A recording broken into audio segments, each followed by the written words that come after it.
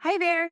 I am so excited to invite you to attend our fourth annual free virtual special education and advocacy conference. We are hosting it here at Ashley Barlow Company in partnership with Rebecca Poe Teaching. And we are so excited for a few new things at this year's conference. The first new thing is that we have not just one, but two different tracks for attendance. For the first time ever, we have created a track that is specific for school staff and teachers. We also still have that traditional track that we intend to be really great for parents and caregivers in the IEP arena. So, yes, we have a teacher track and a parent track. On that teacher track, you are going to learn about things like easier data collection, Gestalt language processing, behavior reading, and other super hot topics in special education practice, as well as advocacy. On the teacher and caregiver track, you're going to learn about stress management for caregivers, using adaptive books, something that I have really kind of dove into here at my own house, inclusion advocacy, advocacy strategies, and so much more. That free ticket will give you one pass, one access to one presentation per hour on the track that you choose, either that teacher track or the parent track. Of course, if you are not available on January 19th or January 20th when the conference is taking place, you can buy tickets to access the conference on demand. And those tickets, of course, are available at our website, ashleybarlowco.com/conference/2024. Check out the website for more information about ticketing. This year, we also have something super exciting planned. We have decided to make this a 2-day event. When I partnered with Rebecca Poe Teaching, I told her that I really feel like school districts, disability organizations, and other community organizations need to start providing trainings that are accessible to teachers, related service providers, administrators, parents and caregivers, and other community members that are interested in IEP support. What if we all attended the same training? What if we all learned information about special education practice, curriculum, how to read evaluations, that kind of stuff? About special education advocacy, how we can collaborate more, how we can work together, and even about special education laws. What if we all attended those presentations and we workshopped them together? So, together with Rebecca Poe Teaching, I have created the Empowered Workshop Series, and we are excited to bring it to your organization or school in 2024 and beyond. If you are interested in having Rebecca and I bring a workshop to you, you can see a preview of the Empowered Workshops on January 19th, the Friday before our main conference programming. For more information about that, either send me a DM or check out the website again, ashleybarlowco.com/conference-2024. We hope to see you January 19th and or January 20th and can't wait to connect with you. Hi, everyone. Welcome to the Ashley Barlow Company podcast. I'm Ashley Barlow, your host. If you are a parent, a teacher, or someone who works at a school, or you're a community member, a volunteer, or a staff member at an organization that supports people with special education plans, a coach, a tutor, or even a grandparent, you're in the right place. Sit back with an ice cold glass of lemonade, put on your walking shoes and grab some headphones, roll down the windows and cruise. Ready, set, go. Educate, advocate, collaborate. Michelle, hello. Welcome to the podcast. Thank you so much for having me. I'm happy to be here. I'm so excited to share your resources, your knowledge, your wealth, and your lovely advocacy spirit with my audience. Let's start off and just have you do an introduction. Okay. Well, my name is Michelle, and I am a trained speech language pathologist. I started getting into dyslexia work after my daughter was diagnosed with dyslexia. And because professionals often are not well trained in dyslexia, myself included, when she started having difficulty reading, I didn't know what was going on. And so I kind of went through this process as a parent of she's struggling to read. I asked the school for help. I didn't get the support I was wanting.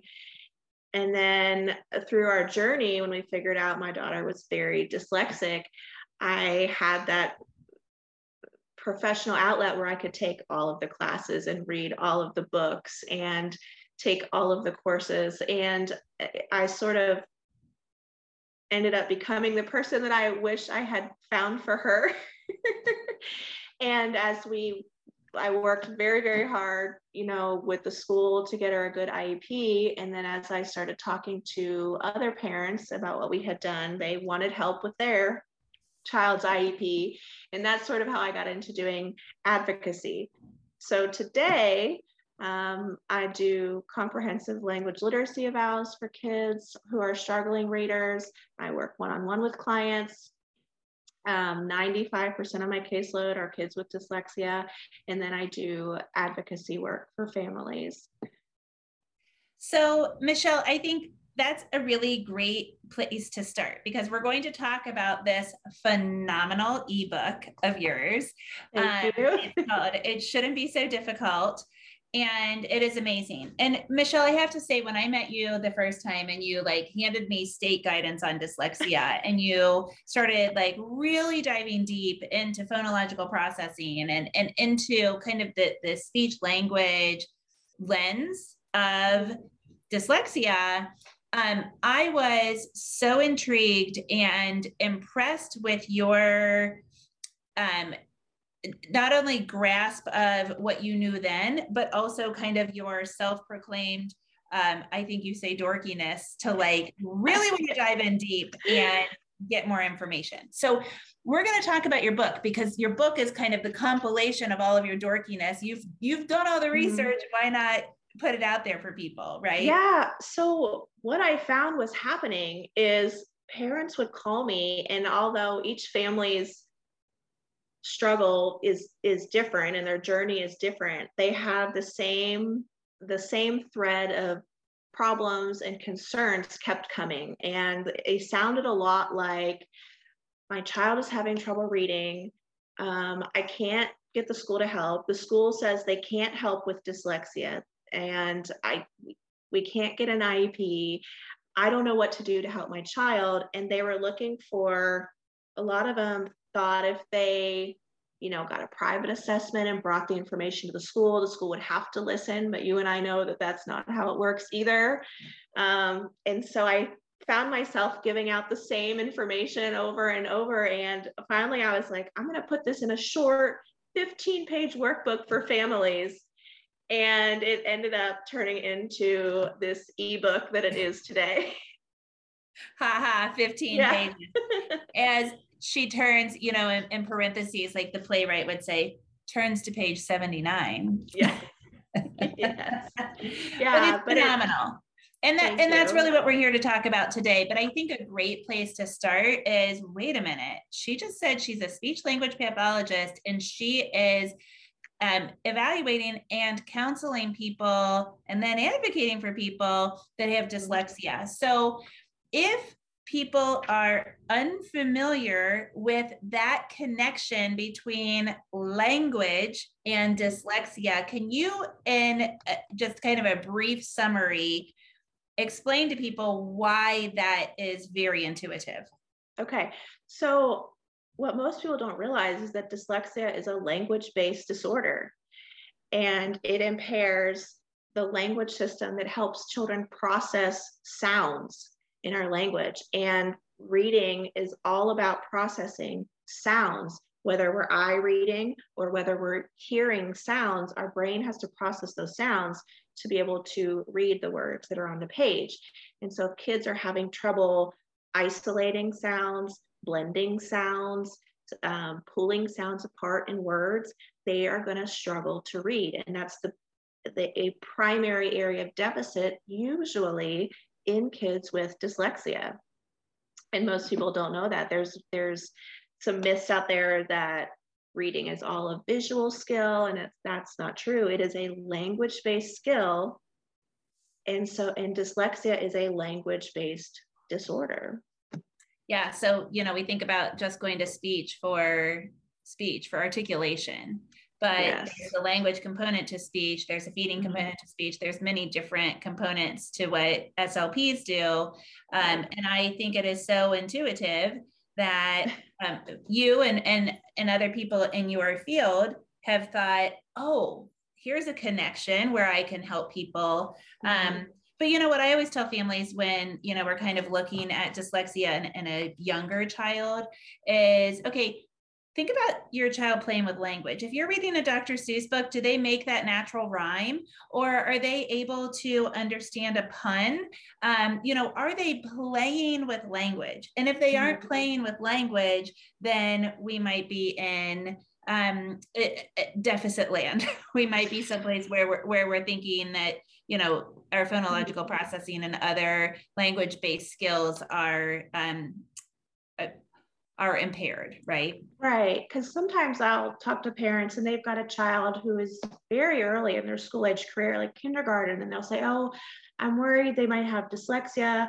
They're reversing letters. Well, letter reversal is seen in people with dyslexia, but it's not even a diagnostic indicator. And so when they're that young, especially, that's what I say. I'm like, you need to look at, can they rhyme words? Can they identify rhymes? Can they create rhymes?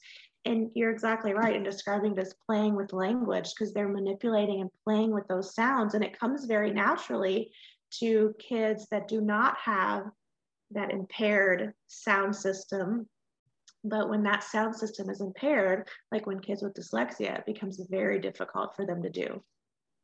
Yes, that is, see, you just said it more technically. I just said play with language, but yes, exactly. So let's talk about in the book. You pretty much start off with a beautiful letter to parents. And I want to kind of come back at the end of this episode and talk about advice that you have for parents. But you really kind of start off by talking about the roadmap to appropriate services. And that's what we talk about here at Ashley Barlow Company so often is, how do we get services? How do we advocate for our child to get the services that they need and that they deserve in order to help them make meaningful progress? And so whether we're talking about within special education or elsewhere, how do we identify dyslexia and then say, here's how we can help? Because identifying is great, but then what do we do about it is also great. So what is that roadmap and what's it look like? Well, when you notice that your child is, or when any child is having trouble with something, we have to collect that data that shows that they're struggling. And you're already speaking my language, Michelle. You're already speaking my language. And, whether that's things that you're, doing at home with your child, or you have a parent-teacher conference and the parent and the teacher is saying, well, they're struggling a little bit to sound out words. That is data that you can start collecting to show where your child is struggling in school, different than the same age peers. When there is enough data present to show that your child needs help above and beyond what other kids in the classroom need, that's when you can start talking about a referral meeting. Now, along the way in that data collection, there's some things that the school can do, like RTI, and you'll hear sometimes your child is put in tier 2 and tier 3, and it gets really technical what all those things are. But that RTI phase is all part of the data collection.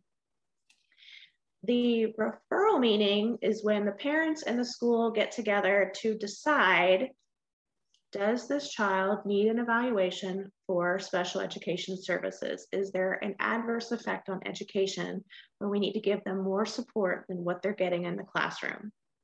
And that's where they make the plan to evaluate. And that friend is the key to eligibility, is it has to have the adverse impact, A, disability, and B, adverse impact on on the educational or functional performance. So carry on. We're going to dive deeper into each of these steps, but we're on the road now. Sometimes I have to talk. And so once you've made the plan, then the parent is just kind of waiting for the school to do the evaluation, what everyone agreed upon needed done.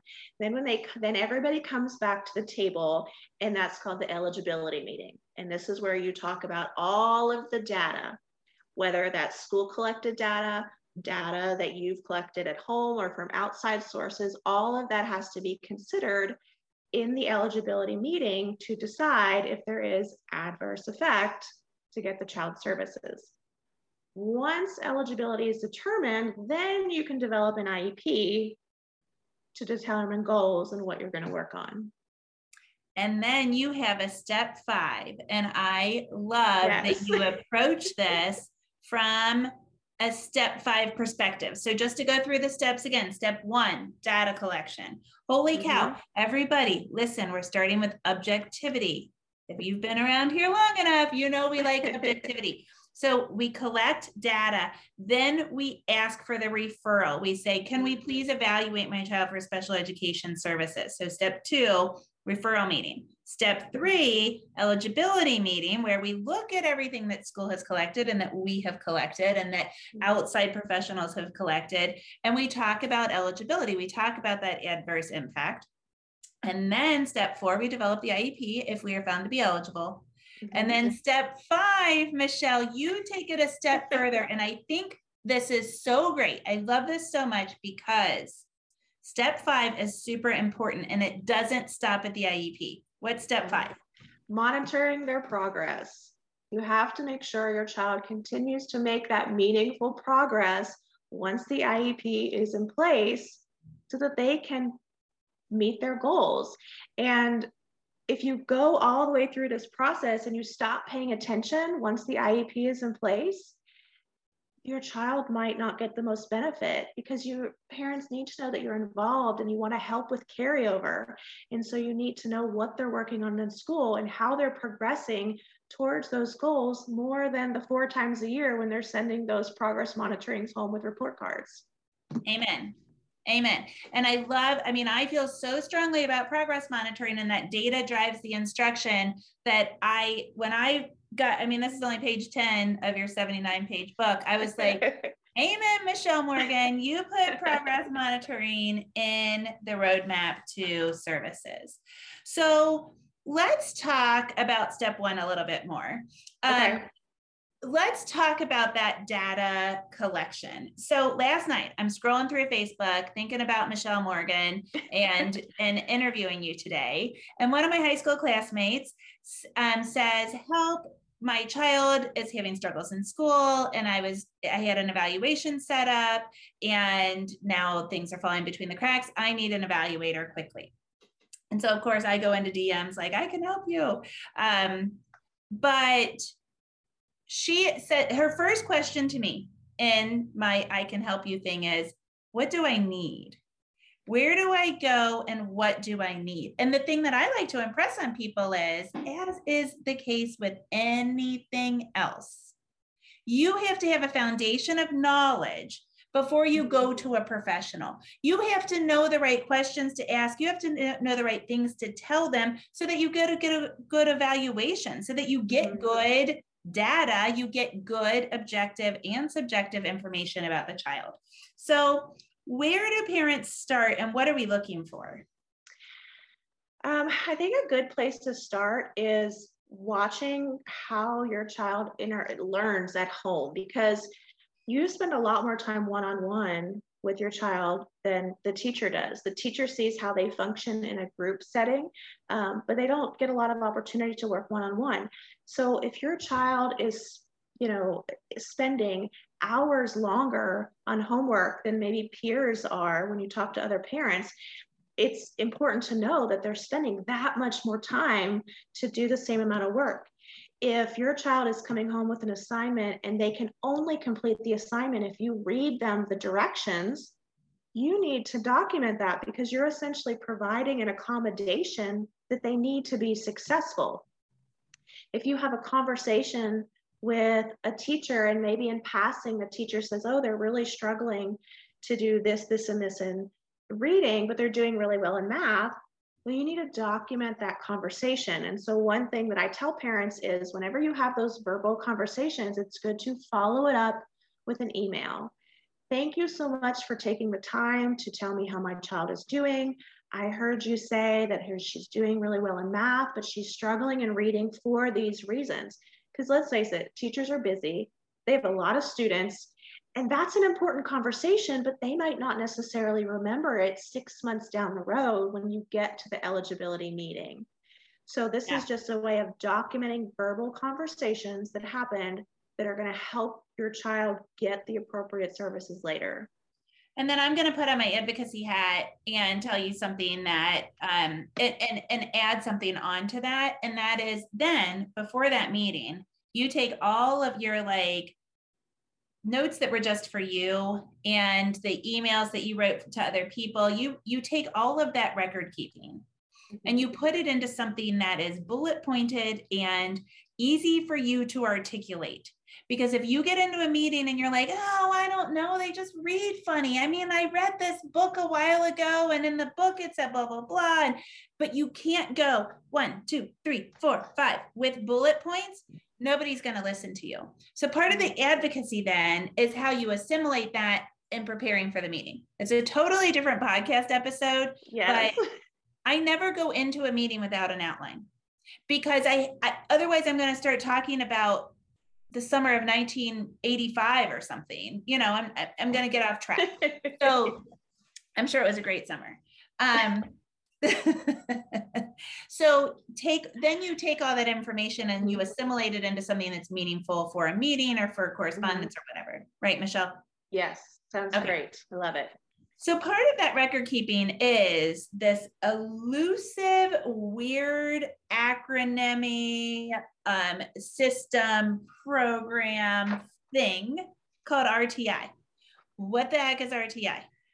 Response to intervention. What's that mean? RTI. So that means that the school and different schools do it differently because the district can put into place different systems of support. And so they have determined who is going to get more help in the classroom. So there are 3 tiers. Tier 1 is what the entire classroom gets, right? That's what every child is getting. Kids that need a little bit more help might be put into tier 2, which is like small group instruction, right? Instead of it being 30 kids, maybe it's 5 or 6 kids. Kids who need more support than just tier 2 then get tier 3, and that looks different in every district.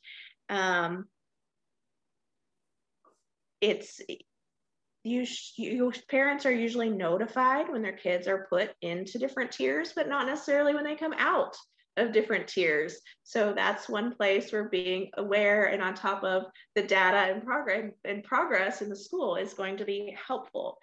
And Michelle, okay, so RTI is a path to eligibility. So in the dyslexia community, we're always looking at eligibility, you know, I'm in the Down syndrome community personally, and in Down syndrome, like in our community, the big thing is inclusion. And one of the big things in autism communities is alternate placement. Can't meet my needs, and so I need to go to a specialized school, and the school has to pay for it. In the dyslexia community, the stereotypical big hurdle is eligibility. I want the IEP, I want specially designed instruction that is uniquely tailored to my child's needs and intended to help my child make meaningful progress. Yes. I want the IEP and I want it now, and the school's saying no. So RTI is a path to eligibility in theory. Yes. It doesn't work that way very often.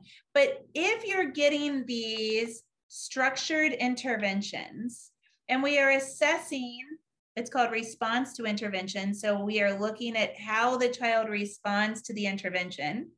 Everybody says, am I supposed to respond to the intervention and get the IEP? Or am I supposed to not respond to the intervention to prove I need the IEP? Explain that to people. Like, how do we get the coveted IEP as a result of this RTI process? So it's interesting because I have heard different professionals say, you know, I think that my child needs an IEP, but I don't want to give them extra, I don't want to give them extra help so that we can qualify. But to me, I want to do what's best for my child. So I want to give them all the support that I can, because the reality is if they're so impaired that they need an IEP, that short term of intervention is not going to make them not eligible. So I think that RTI is a good thing. I think what's problematic in the dyslexia world is that oftentimes what they're focusing on is not what the child needs. And that is the one problematic part, is as a parent, there's no legal standing if they're not doing what's most appropriate for your child during RTI. Yes, that comes in during the IEP. So, and this is a whole nother rabbit hole, but if you are in the dyslexia community and you know your child is going to benefit from structured literacy, but that is not what they're using during the RTI process, there is that possibility that RTI is going to not only not help, but hinder their reading skills if they're not using the correct intervention. And you as a parent really can't do anything except send lots and lots of emails, which is what I did, to make sure that the school knows that you're informed and you're aware of what's going on, so that when you get to that IEP, they know what you're looking for. They've had time to sort of digest the information that you're giving them, so that you have a better chance of getting what's appropriate on the IEP. Well, I have an idea what you could do. What's that? If that happens, which it does often, go ahead and try to bypass RTI and ask for an evaluation. My child is struggling in this way. I would like for my child to be evaluated for a specific learning disability because I'm noticing these deficits. Thank you very much. And then the school's evaluation might be insufficient, because they might not, like if the RTI is insufficient, they just aren't getting it. So then in all likelihood, they're going to do a cognitive test, they're going to do an academic test, and they're going to say, okay, it's not dyslexia.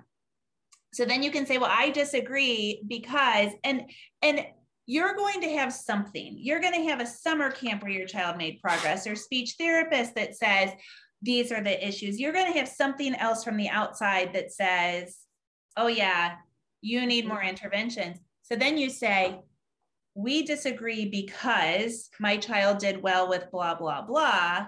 Mm-hmm. And therefore it is within our parent rights to ask for an independent educational evaluation, an IEE. The district has to pay for that. And you say to the district, we think your evaluation was insufficient because it lacked effective RTI teaching strategies. It lacked the effective curriculum. And so we request that the IEE, the evaluation, include this effective strategy, and then they have to pay for that. They do that. And I will tell you, the differences in school-based evals for kids with dyslexia that I have seen is huge. I have seen some really good, really comprehensive ones. In fact, the school psychologist for my daughter presented her findings via PowerPoint for me. Yes. She did a really good job, but I had done my job as a parent, to make sure, and I get into this in the book, I asked for very, very specific skill sets to be assessed to make sure that their evaluation was comprehensive. And so that's one thing I get into in the book, is how to ask for skills to be assessed to make sure that you get a comprehensive eval. And then if they don't assess those very specific skill areas, then again, I talk about you have a right to an IEE. Right. And Michelle, I want to give a little analogy that you've probably heard me give, but like today in my life, my roof just basically fell off of my house. Like the fascia board on a gutter fell off and my roof started sliding off of my house, which is bad. Never good. Never good. Never good. So the fascia board started to fall off about 6 months ago. It's just rotten. It's just wood. It was rotten. And my husband looked up at it and said, we need to do that, but it is super duper high, extension ladder high. And so we like looked at it and thought, no, we can't do that. We need a professional. So we had a professional come over and look at it. A professional put a Band-Aid on it. Band-Aid didn't work. And now the problem happened.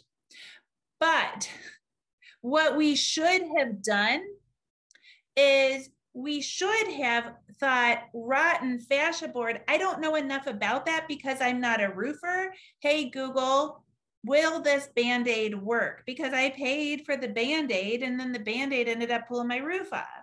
Yeah.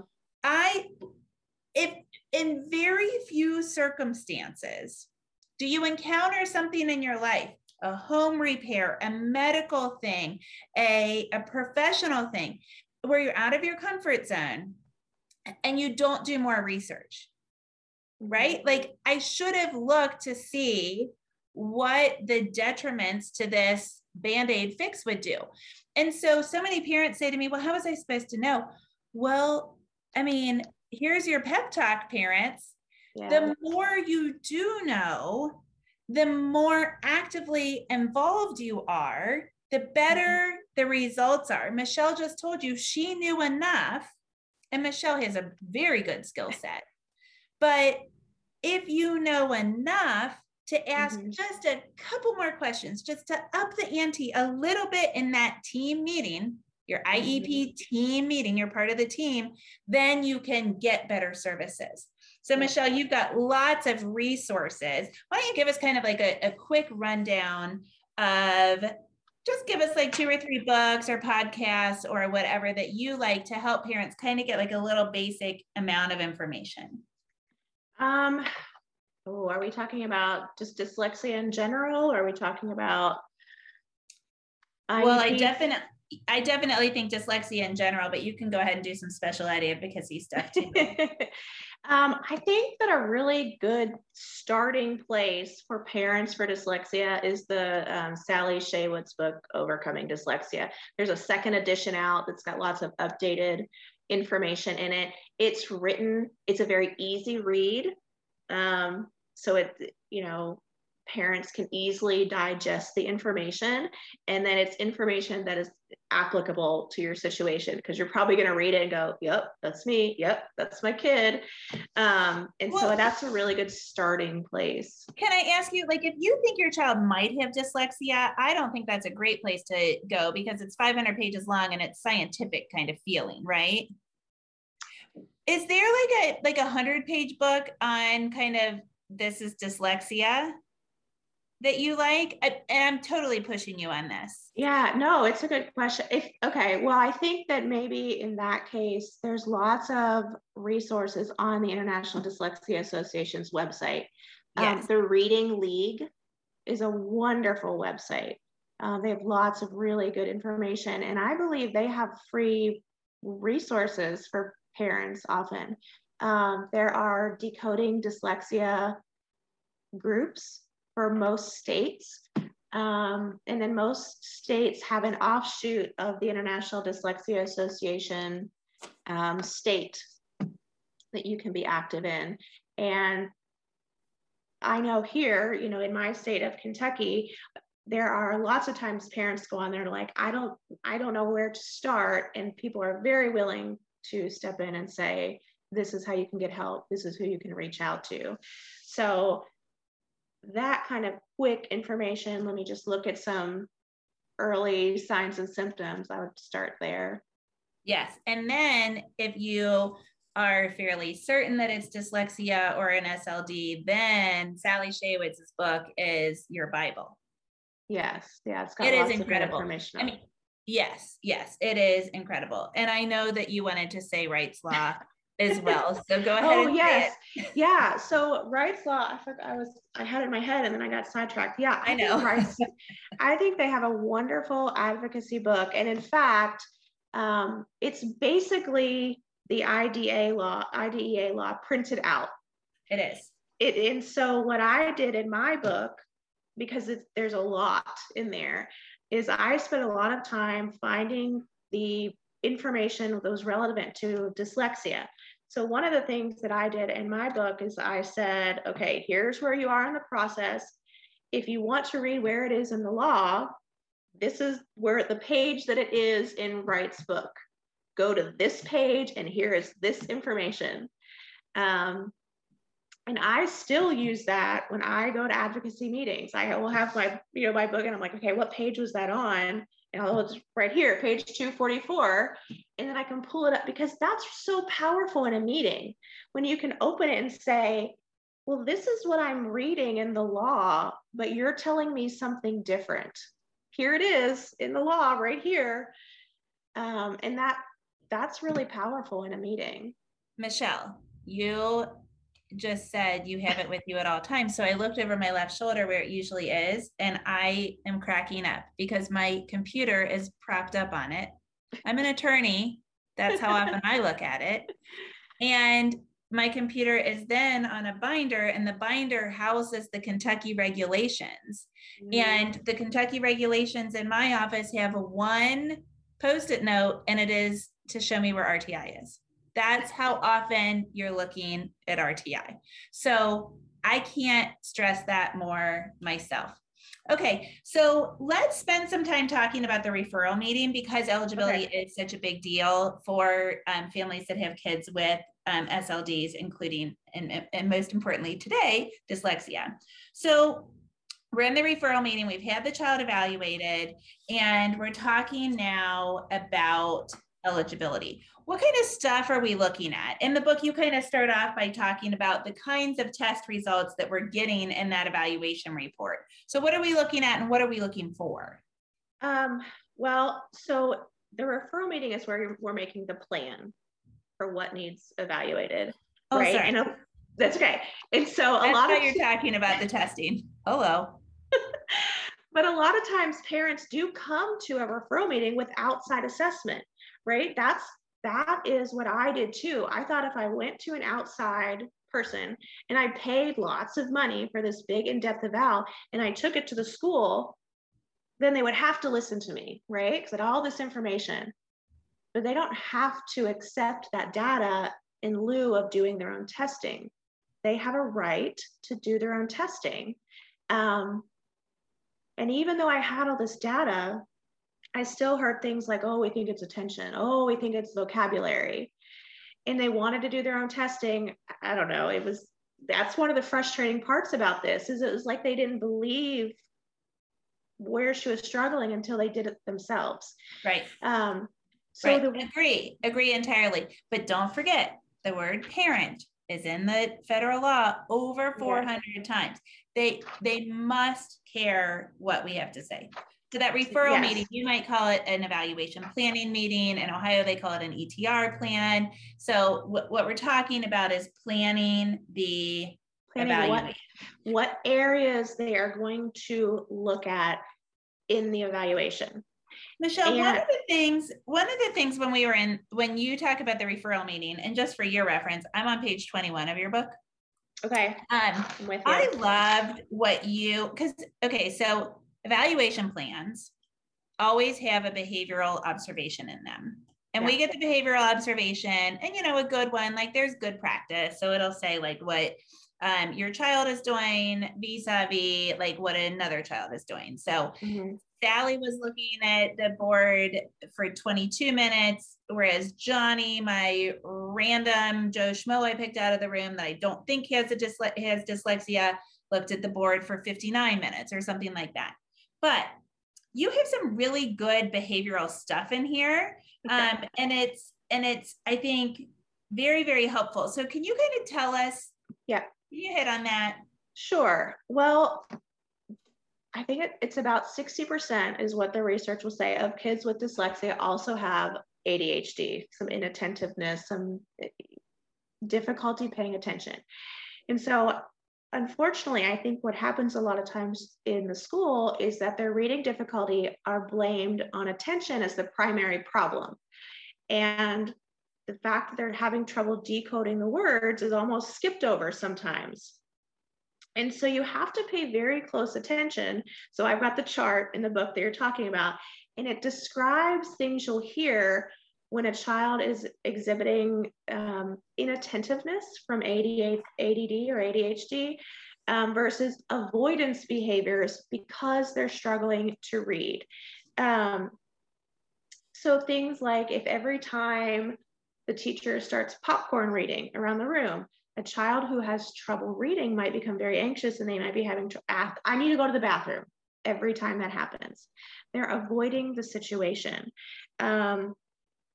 Or, they weren't paying attention to the screen. They were just clicking buttons. That was one thing, that they said to me when my daughter's MAP scores dropped from like the 70th percentile to the 4th, because it was no longer being read to her. We don't think that's accurate because she was just clicking buttons because she couldn't read it. She couldn't read what was on the screen. That wasn't an inattention issue. It was an inability to read anything on the screen. And so you have to pay attention to those things. I think another example I have in there is the school said, this isn't my daughter, but another student, she waits patiently for the teacher to come around the room and read the next question, but she won't do it herself. She can't do it herself.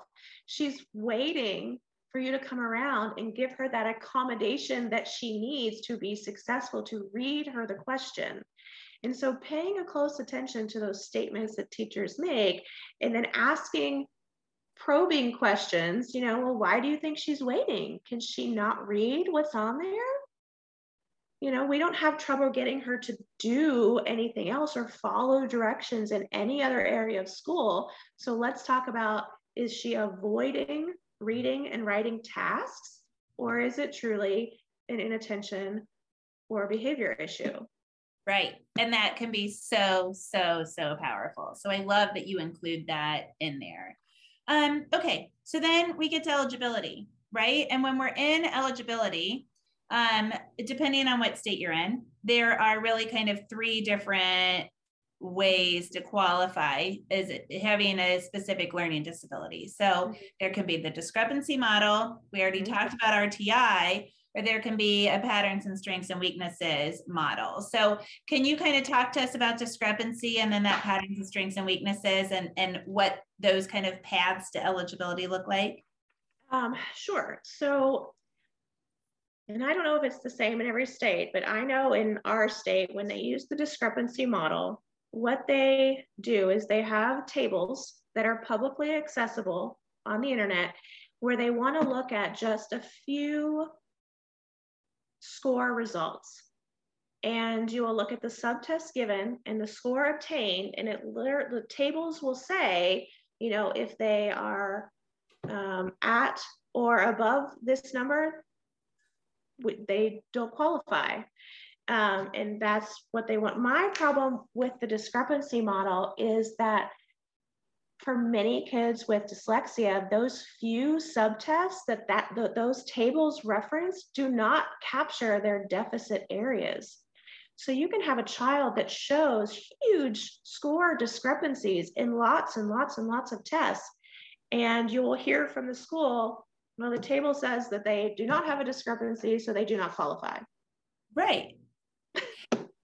And they're humans. So you might be within 1 point on all 7 criteria that are supposed to be evaluated, but that doesn't matter because it's just math. And so to me, it's like also the math, the statistical stuff does not account for the humanness of the subject. So yeah, and yes.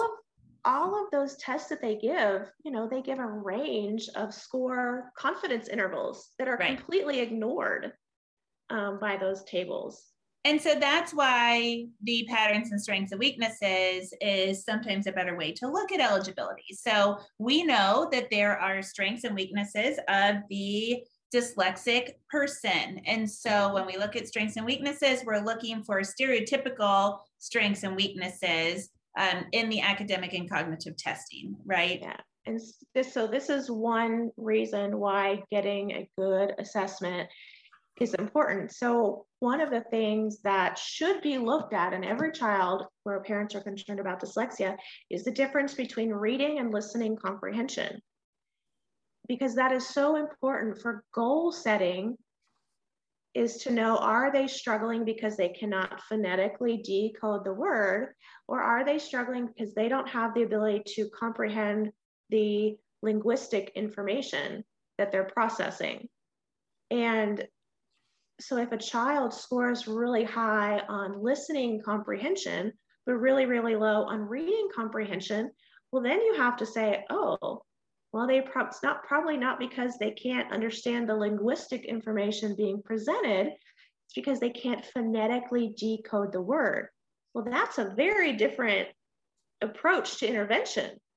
So there are so many kids with dyslexia that end up with these reading comprehension goals that it's wasting their precious, precious IEP minutes because they don't have trouble comprehending what they are able to read. It's Amen. just that they aren't able to read the information. They need instruction on how to decode it. Amen. And they end up with reading comprehension goals that are actually listening comprehension as a result of that, which does nothing. Yeah. Okay. And what you might hear in a meeting, parents hear in a meeting is, but they scored low in that area, so we need a goal. No, you have to figure out why they are low in that area. And if they don't need a reading comprehension goal, you just justify that in the conference summary. Yes. Yes. Yes. I like that, Michelle. So the thing, I love the technicality of this book. I love the practicality of the book. I told you, I just think it's beautiful. And I will reiterate your favorite part because I share, and this is a favorite, those hot links because it's an ebook. Yeah. So you can just click right over and see the source from the horse's mouth. If you're talking about the law, you've got a hot link where you can go over and you can see it from the horse's mouth. Yeah, so when parents are told, we can't write dyslexia in the IEP, you can say, oh, wait a minute, let me bring up the link, just click that on there and it'll bring you to the Dear Colleague letter that says, yes, there is no reason you should not use that word when it's appropriate in any IEP related documents. Just love it. I do love that. But what I love also, Michelle, because I also help families day in and day out, is the tone. I love that there's a couple of mamas, hey mama, you got this. And I just love that tone. So what kind of general advice can you give my listeners that are struggling with eligibility, struggling with getting the right programming? The data is not driving the instruction. The data is not going in a good trend line direction. What kind of advice can you give to them? Oh gosh, I know it's an overwhelming process. I know because I was there, and I know there's probably been lots of tears involved. But I think one thing that will help is to know that most teachers are wonderful people and they want to help your child. Sometimes they just have bad information. And so you have to become educated in the area that your child is struggling with by using the resources and feeling confident in your advocacy skills, and using resources is going to not only help your child, but other kids along the way. And it is a difficult process, but it is so worth it to develop a strategy to get a good IEP so that your child can be successful. And even if you have already gone through the initial eligibility, you can request a meeting at any time, and start this process from where you are now. Just because you didn't start it from the beginning doesn't mean you missed the boat. Yes. Michelle, you are helping not only your own child, but you are truly helping so many other people. I'm grateful for this ebook as a resource. I'm grateful for the great work that you're doing here in Kentucky. Tell my audience where they can find the book and how they can find you.